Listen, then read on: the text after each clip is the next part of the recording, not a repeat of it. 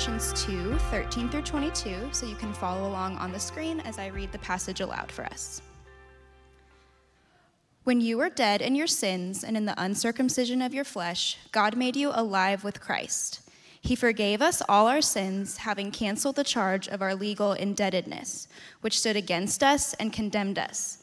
He has taken it away, nailing it to the cross. And having disarmed the powers and authorities, he made a public spectacle of them, triumphing over them by the cross.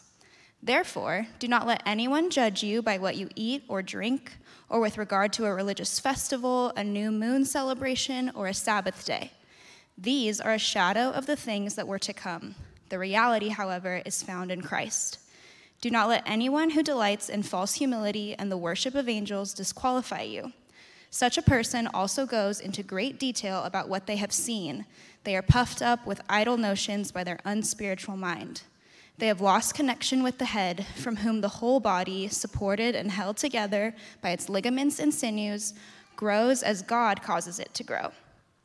Since you died with Christ to the elemental spiritual forces of this world, why, as though you still belong to the world, do you submit to its rules? Do not handle, do not taste, do not touch. These rules, which have to do with the things that are all destined to perish with use, are based on merely human commands and teachings. This is God's word. This is St. Augustine's prayer, one of his prayers. Soak my bones in your love and let them say, Lord, who is like you? You have burst my chains, and I will offer a sacrifice of thanksgiving to you. I will declare how you set me free. When they hear these things, they will all worship and say, Blessed be the Lord in heaven and earth. Great and wonderful is his name. Your words were planted permanently inside me. You have surrounded me on every side, and I am now made certain of your eternal life. Where once I only saw a reflection in the mirror, now I see you fully. Good morning, church. It is such a delight to be back. I flew in yesterday in the evening, and as I hit the Mission District, I just burst into tears and was like, I feel like I'm in home. And it was just beautiful to just go through all the memories and nostalgia of the last kind of few years traveling with the Reality SF family. So thank you for being that family to me in all sorts of ways. And this morning, I want to talk to you about Jesus. Woo! It doesn't really get better than Jesus. Jesus is a bit like a diamond. You keep looking and you see another refraction and another quality, and you're just awestruck every moment of your life as you move and circumstances change and your perspective shifts. You see a different glimmer and a different color, and you're pierced in a different way. And Jesus, the element that I want to talk to you, or the aspect of his nature I want to talk to you about, his identity, is the King of angels, the Lord of heaven's armies. And in this passage, we're invited to have a glimpse into the unseen realms. One of the problems in the church that we face today is that we live in a bit of a functional naturalism. Okay, big word, naturalism. What does that mean? It means we act as if God isn't really real. He's just a concept. He's just an idea. And we're constantly like deconstructing, reconstructing, finding the right idea. Oh, no. This cannot be in the house of the Lord, because God is real. Christ came as evidence. Christ came as God made flesh. And in this Colossians passage, it says, he disarmed the powers and authorities. He made a public spectacle of them, triumphing over them by the cross. But church, if we look at this event just as a concept, and we don't have the eyes to see and ears to hear, to see in the unseen realm. We cannot really appreciate the identity of Jesus. We can't actually really know who he is because on the cross, he won an angelic victory. It wasn't just that he lived a perfect life in human flesh, but that unlocked a victory in the spirit realm that totally transformed heaven. It says in Hebrews that he cleansed the heavenly places with his blood. What does that mean? His perfect love fulfilled the law, opened the gates, connected heaven and earth again, so there's never a breach. Human sin can never break it again, and we can live in eternal victory. Come on. And not many people can claim this. This is a particular grace, so I'm going to boast in it because it's not about me. But it's about the fact that God, in my weakness, has given me some graces. And one of them is that I have personal contact with N.T. Wright. And I was like, I should probably write to him. I was in Germany, like, I'll just see if he's free. Like, maybe he has just like a minute to just tell me what he thinks about this Colossians passage. And in this passage, what's really fascinating is that we see the link between our forgiveness on the cross, Jesus dying and canceling that debt, canceling that indebtedness we all have because of sin. It was called penal substitutionary atonement. It's a bit fancy. But a lot of people have attacked this idea because it's an abused idea. It's been reduced. We just see the cross as only that. So David, no, we cannot just see that aspect of Jesus' sacrifice for us, dissected from his victory that I've just talked about, which is called Christus Victor. The two go together. And he said, David, preach it. That's the gospel. It's the victory and it's the forgiveness of sins. And these two things bring heaven and earth together. And Pastor Dave has taught about the Genesis narrative of the three rebellions, the three kinds of fall. Who remembers that sermon? I listened to it in the plane. And it was just Dave did such an amazing job. I was like, this is awesome teaching. I was like, what can I offer to that? How can I build upon such a great foundation? And I thought, well, I want to talk about the three realms that correspond to these three kinds of falls. So we have the original angelical fall, so the demons, they're fallen angels, right? We have the human fall into sin, but we also have the human political fall into empire or Babel. And these three come together, and they all correspond to, one, the heavenly dwelling place of God in the angelical fall, and then the angelic and demonic realm which is supervened upon our lives, kind of like Stranger Things, which I'm going to talk about, upside down with L, hallelujah. And then the earthly political realm, the social realm, the city, that these three all overlap. And they're all interconnected. And in Christ, they're reunified. So I want you to think about that in your own life. Like when I pray in faith, I'm actually stepping into an alignment of God's heavenly throne, the demonic angelical fight, and I'm helping the angels win with my faith, which is a gift from God. You can meditate on that all day. It's a mystery. And then I'm also acting in the world. I'm like a political citizen. I'm like, let's get this social gospel going as well.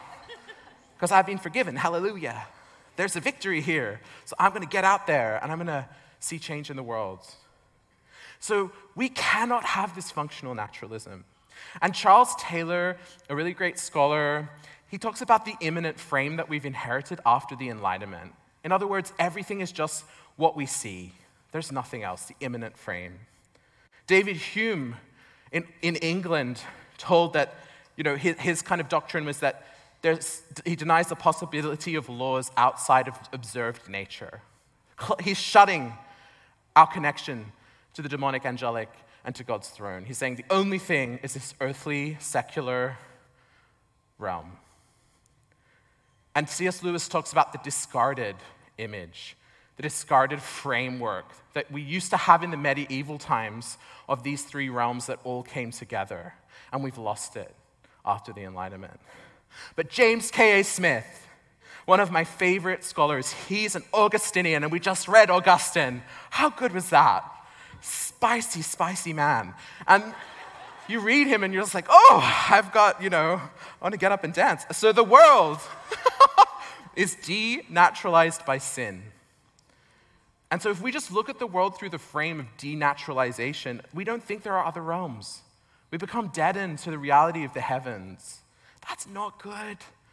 Because then we can't rule and reign with God. We can't be the children of God. We can't be image bearers. We can't be those who crush scorpions under our feet. We can't be those who go into the poor places and into the darkness and actually bring light. We've lost it. We've lost our real vocation. We have to shed this functional naturalism. And he says we need to be renaturalized by heaven coming to earth.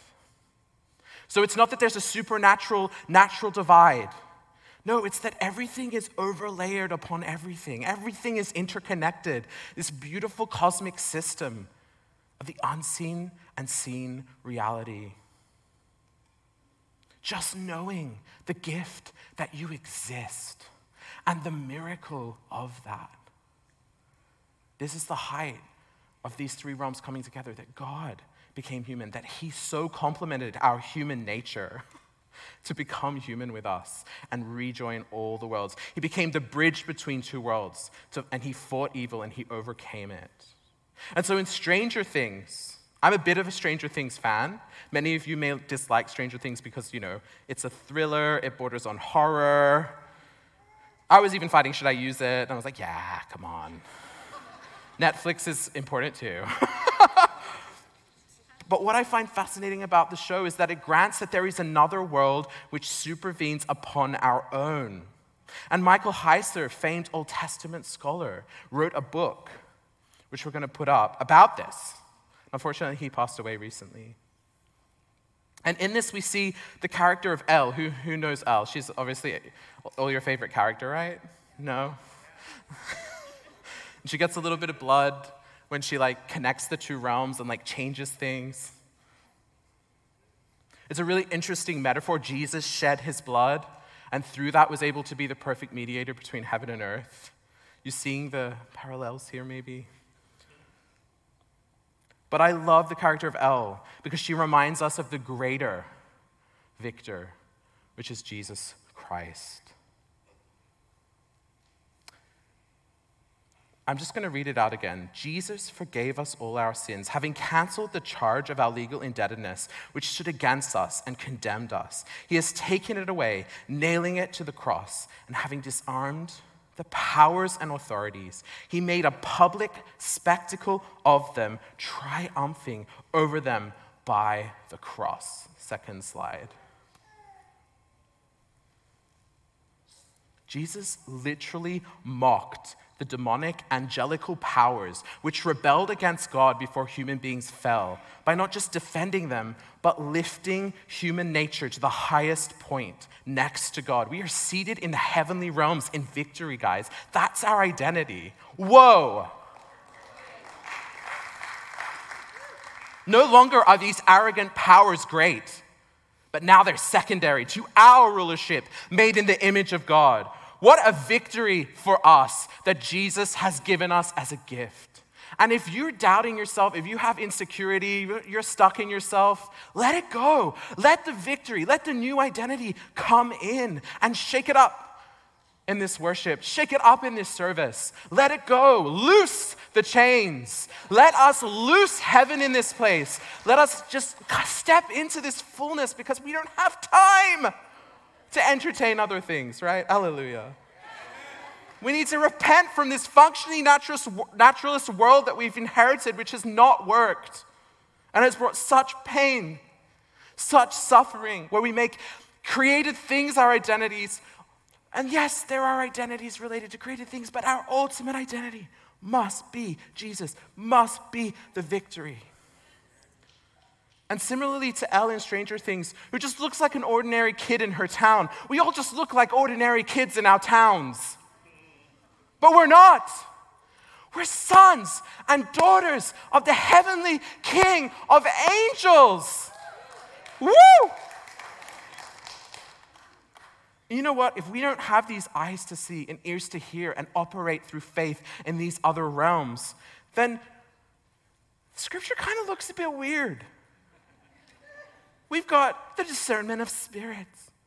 We've got the gifts of wisdom and knowledge. We've got tongues. That's a hard one, but a great one. We've got prophecy. And those spiritual gifts are important graces to help us operate between heaven and earth in the way that Jesus did. Do not despise the spiritual gifts, for they are the equipment of God to live in this intersection of realms which Jesus brought in this Colossians passage. We must learn to discern, cast out, bind demons, loose heavenly grace, and help the angels, but ultimately to know that this side of Jesus' person is unintelligible if we don't repent from this functional naturalism. He is the King of angels, the Lord of heaven's armies. I was just in Germany. I preached 19 times in 2 weeks. And when I flew into Germany, I was so full of the power of God, but my body was so exhausted. So I was like not ready for any trials. I was like, God, I'm a little bit on the edge. So I fly into Germany, I meet all my brothers and sisters, glory, and we're fellowshipping. I get into my bed, I'm exhausted, go to sleep, and of course, in my sleep, what happens? The realms are intersecting. And these demons in my sleep start attacking me. And this demon of murder jumps on top of me and tries to strangle me. And I'm like, no, I'm a son of God. I will preach the news of victory. I will not stop. I will preach this word right at the heart of secular Europe. And I will not stop. And I will set my face like flint so that the world, as many people can know the news of this victory, of this better empire, of this better kingdom coming. And Jesus' first public words in Matthew are repent, for the kingdom of God is near. In other words, repent because the realms are aligning. And you have an opportunity to be part of this new world. Guys, I want you to fall in love with this news. I want you to leave this place this morning on fire. Maybe a little over the top for once. Why not? Let the enthusiasm out. Let your Holy Spirit flag lady out, whatever it looks like. Maybe not. I'm sorry, guys. What have I unleashed? Let's go to Narnia now. Hallelujah. Who loves Narnia? What happens in this passage is Aslan goes in the midst of the powers and they think they've won. They think they got it over him. And Lucy's like, oh my gosh, Aslan.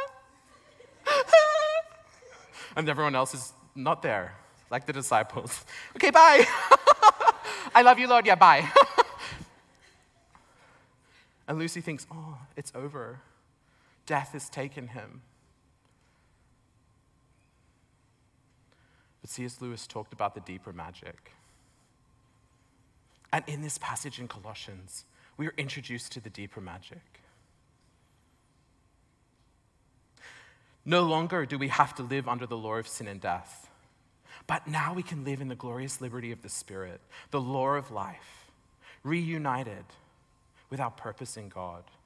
We now have authority to loose heaven on earth and to bind the demonic, because Aslan, Jesus, the Lion of Judah, he died on the cross and he canceled the debt. And he rose from the grave and he mocked the powers. He made a public spectacle of them. They thought that they'd won, but they didn't. They lost. They were fooled. And the Lion and the Lamb, Jesus Christ, rose from the dead. And so I want just to think about going deeper into that revelation.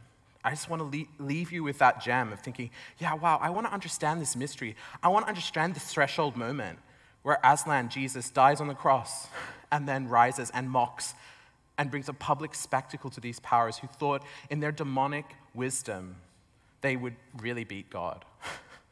And how ridiculously prideful that was. And how we have been brought into the heavenly wisdom that can see the angelical victory that actually happened on the cross on that stone table.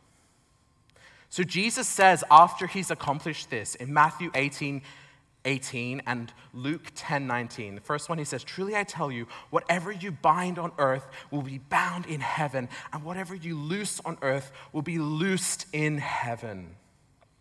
And then 10:19, Luke, "I have given you authority to trample on snakes and scorpions and to overcome all the power of the enemy. Nothing will harm you." You know what this is saying? Jesus wants us to become mini spectacles that mock these powers. He doesn't just want us to say, "Out in Jesus' name, bye, huh?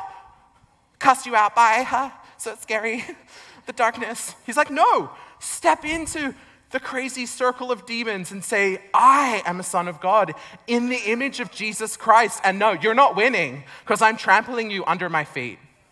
Not because I have any merit of my own, not because I'm prideful about myself, but because Jesus has done this and he has given me the free gift of salvation through faith by grace." But some of us fall back out of that place because the world is like a current against us, pushing back that revelation and saying, "It's not true, it's not true, it's not true." We get exhausted and so we go, as it says in Colossians, "You still belong to the world, you submit to their rules, you say, 'Do not handle, do not taste, do not touch.'" You get stuck in a false piety or a kind of worldly piety that doesn't really come from that root of Jesus. And you compromise that full identity that he's given you. And so this morning, I want to invite you to evaluate your life and how you see your own identity. Do you really believe in this hidden victory of Jesus and your authority in it to make it revealed in the world? Do you make your life about the glorious liberty of living according to grace through faith, or do you fall back into the rules and under the elemental spirits of this world, which draw you away from God and the deposit of this glorious victory over the demonic through the Spirit of God? Do you let this slip away? Church, I want to say, don't let it slip away. Live into it. Get courageous. Ask the Spirit to give you faith, to go right into the heart of what Jesus has given us in this victory over the powers. N.T. Wright puts it this way: the task is about trying to think and pray through the missional vocation and kingdom witness of the church in our contested political theaters. The church carries a gospel which is not reducible to this worldly political activism, nor so heavenly minded as to live aloft from the trials and terrors of our time. If the gospel announces that Jesus is king, then we must wrestle with what Jesus' kingship means in Tiananmen Square or the floor of the US Congress, in the lunchroom of Tesco or Walmart, or in the choices we make at the ballot box. All of life is spiritual, church. All of life has some connection to the other realms, to God's throne. Every hair on your head matters. Every heartbeat, every breath you breathe is so full of spiritual significance to God. What these three realms lead us to is an actual expression in the world. It's not a private faith masked away for the extra spiritual. It's universal for all people in every job, whatever it looks like. And then there's the social side. Cantonese theologian Kwok Hui Lan, he says, Christianity cannot be understood apart from empire. We cannot understand the Bible without knowing something about the struggles for survival of the Hebrew people under the Babylonian, Assyrian, Persian, Greek, and Roman empires. Christianity began in the Roman Empire, in which Jesus and the early disciples lived as colonized people. Jesus died on the cross, which was a symbol of state terrorism and a form of torture and punishment for political rebels. Jesus took this reality of the cross, which the powers were trying to use to mock Christians and mock Jews of faith, and he turns it into a public spectacle to say, this empire does not reign. This empire is so above. My kingdom is so above this kingdom. I don't even need to come and fight. Because I fight in the unseen realm. I'm the King of angels. I am the Lord of heaven's armies, and my ways are above your ways. I do not need to I do not need to create another colonial empire. Oh, how good is that? When we have seen the absolute degradation and destruction of empire. Who's going to get an amen for that? And there's another quote I wanted to share from Will Durant, who says, the story of civilization, in his book, The Story of Civilization, Caesar and Christ, he says, there is no greater drama in human record than the sight of a few Christians, scorned or oppressed by a succession of emperors, bearing all trials with a fierce tenacity, multiplying quietly, building order, a bit like reality SF, just, bleeding a little bit into the city, just loving all the people, multiplying quietly, building order, while their enemies generated chaos, fighting the sword with the word, they built this order while their enemies generated chaos. And they fought the sword with the word. I love that. When I was in Germany and I had this demonic visitation, and these powers were trying to shut me up from sharing my testimony on the gospel in Germany, I woke up and I was so full of fear. Guys, the principalities and powers, they can be scary. In our flesh, in our weakness, it's okay that we get afraid sometimes. But there's also a source always of eternal joy. There's always a way to break that off. And so I just prayed and I said, Jesus, what is this about? He said, well done, David. This is a sign that you were doing something that is effective. If you've experienced spiritual darkness, it's not always because you're this, someone who sinned or you had some problem with your mother or father. Sometimes it's because you're actually a child of God and you're doing really good things and it's shaking heaven and earth. And the enemy is threatened. And so don't be afraid, Jesus says. Don't be afraid. Have joy when you get attacked by the darkness. Woo! And every attack just becomes something that builds your faith. Oh, it's so good. So we don't need to fight with the sword, but with the word. And the Lord said, I have given you a sword. Do not be afraid. We don't need to use the ways of the world to get victory because we already have victory. Remember, Peter takes that sword and cuts off the ear of the Levite. And what does Jesus say? Get behind me, Satan. In other words, what Peter did is he fell back under those elemental spirits. He fell back under that flesh. He fell back into that old order. And then he tried to fight for the kingdom in that way. And oh, have we not done that in the culture war? Oh, have we not done that in every single place? The church has got it wrong and has used the sword rather than the word. So take your sword, church, which is the word. You don't need a literal sword. And then they fought brutality with hope, and at last defeating the strongest state that history has known. St. Augustine, who we just read verse, the reason I love him is because he was writing when basically all the pagan Romans were saying Christianity is to blame. They caused the downfall of our glorious empire. Do you ever feel like in America, with all the compromises sometimes of the church? Yes.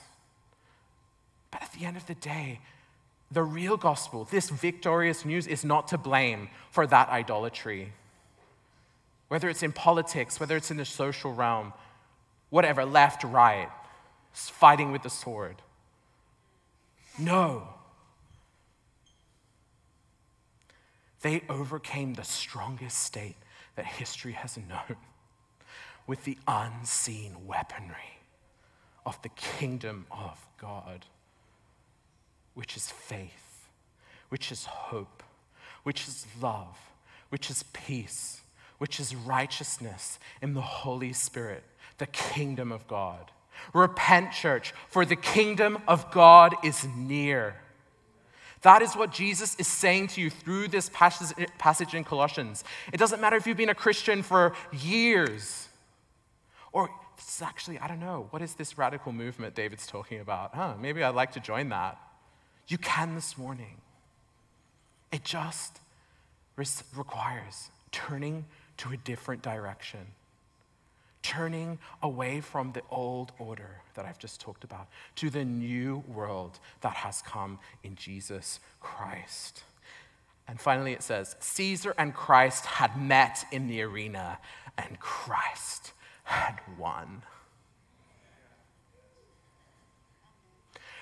Joe Biden, Donald Trump, no, Jesus Christ.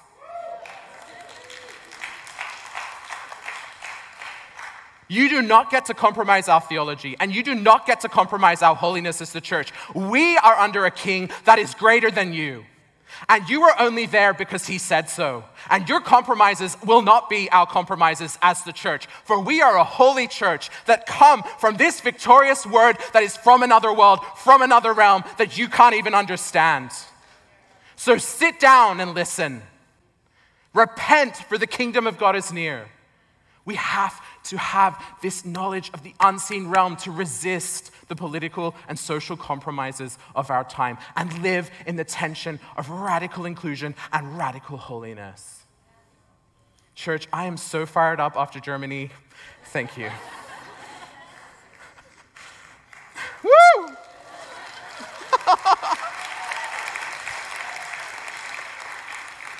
We often suppress the knowledge of the other realm or overemphasize it. We must remain sober-minded, emphasizing both realities, which are co-connected to this realm, and yet aware and exercising our heavenly authority through faith in Jesus. We must avoid the harsh asceticism of self-righteousness in its progressive and fundamentalist forms, and we must also avoid the libertinism which takes grace as a license to sin. The gospel is the news of great victory of a king who won the ultimate angelical victory, which releases us from death and sin forever.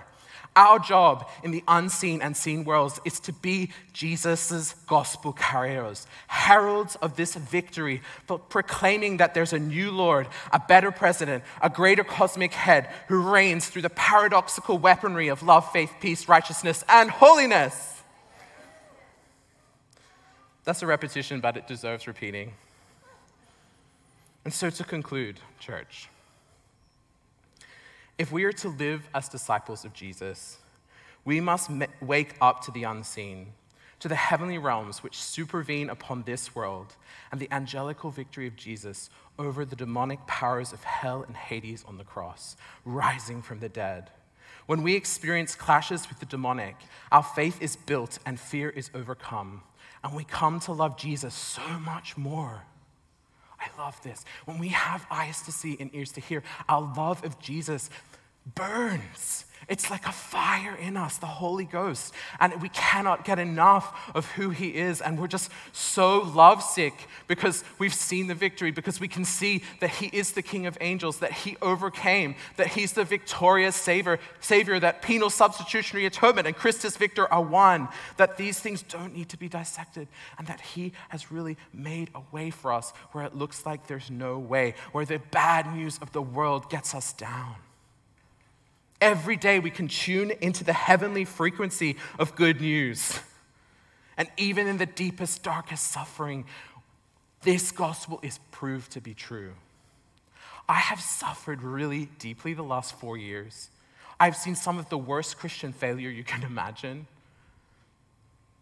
And this news of victory, in the midst, it overcame in Jesus. It is something you can lean your full weight on this morning. Even if you feel like I'm exhausted, I'm angry with God, I've got so much fear, I've been attacked, I just don't know, I'm just not there right now, David. Thank you for the fervor, but I'm just gonna check out. I'm just cruising through the suburbs with Jesus, half time, listening to rap music and, I don't know, eating sushi. All good things. No, it's like we need to be woken up. We need to receive the awakening of the Spirit that makes us lovesick for the King of angels, for the Lord of heaven's armies. And if we reject this knowledge of the unseen realm, if we go with David Hume and we go with the immanent frame, we have a feeble form of religion which denies the gospel's power. And we cannot see Jesus' real identity.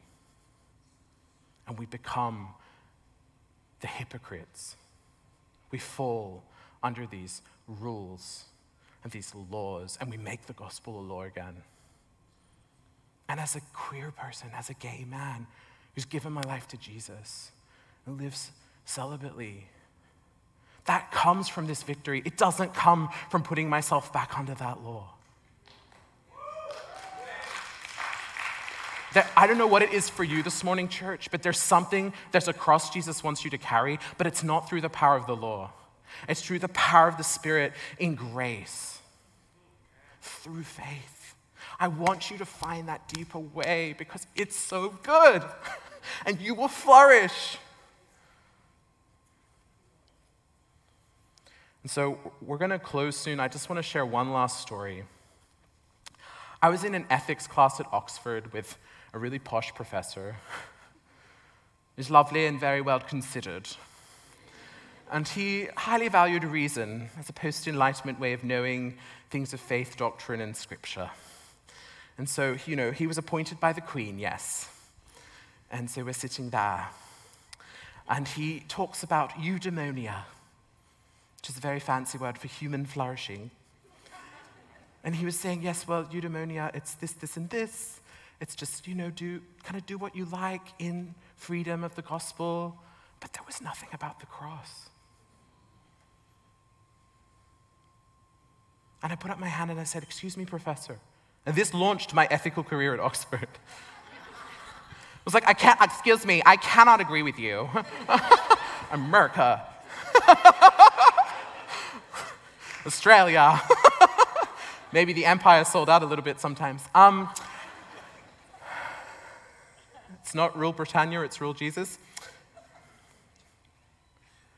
And I said, I can't agree with you because your account of human flourishing doesn't involve the cross.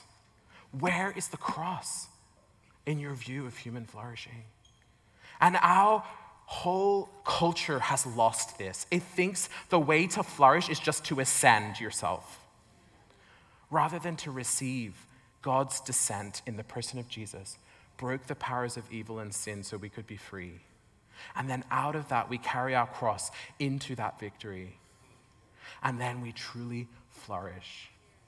And if you want to receive that flourishing, that joy, that fervor that I'm talking about in the Spirit this morning, we're going to now have a time of response. But as we ponder the real identity of Jesus as the Lord of heaven's armies, the King of angels, I just want us to submit again to the gospel of the good news. I want us to receive that root that makes us fall so in love with Jesus, to see him in his glory in the unseen realms. And I want us to repent from that functional naturalism.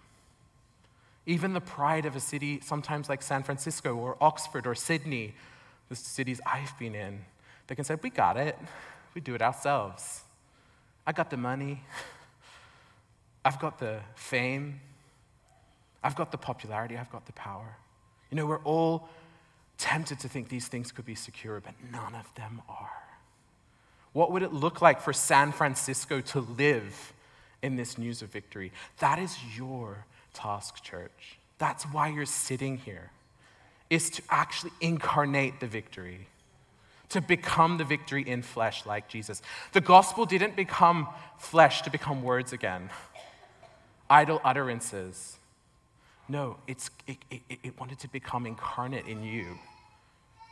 So I want us to now, Dave, if you want to come up, we're just going to pray and have a response time.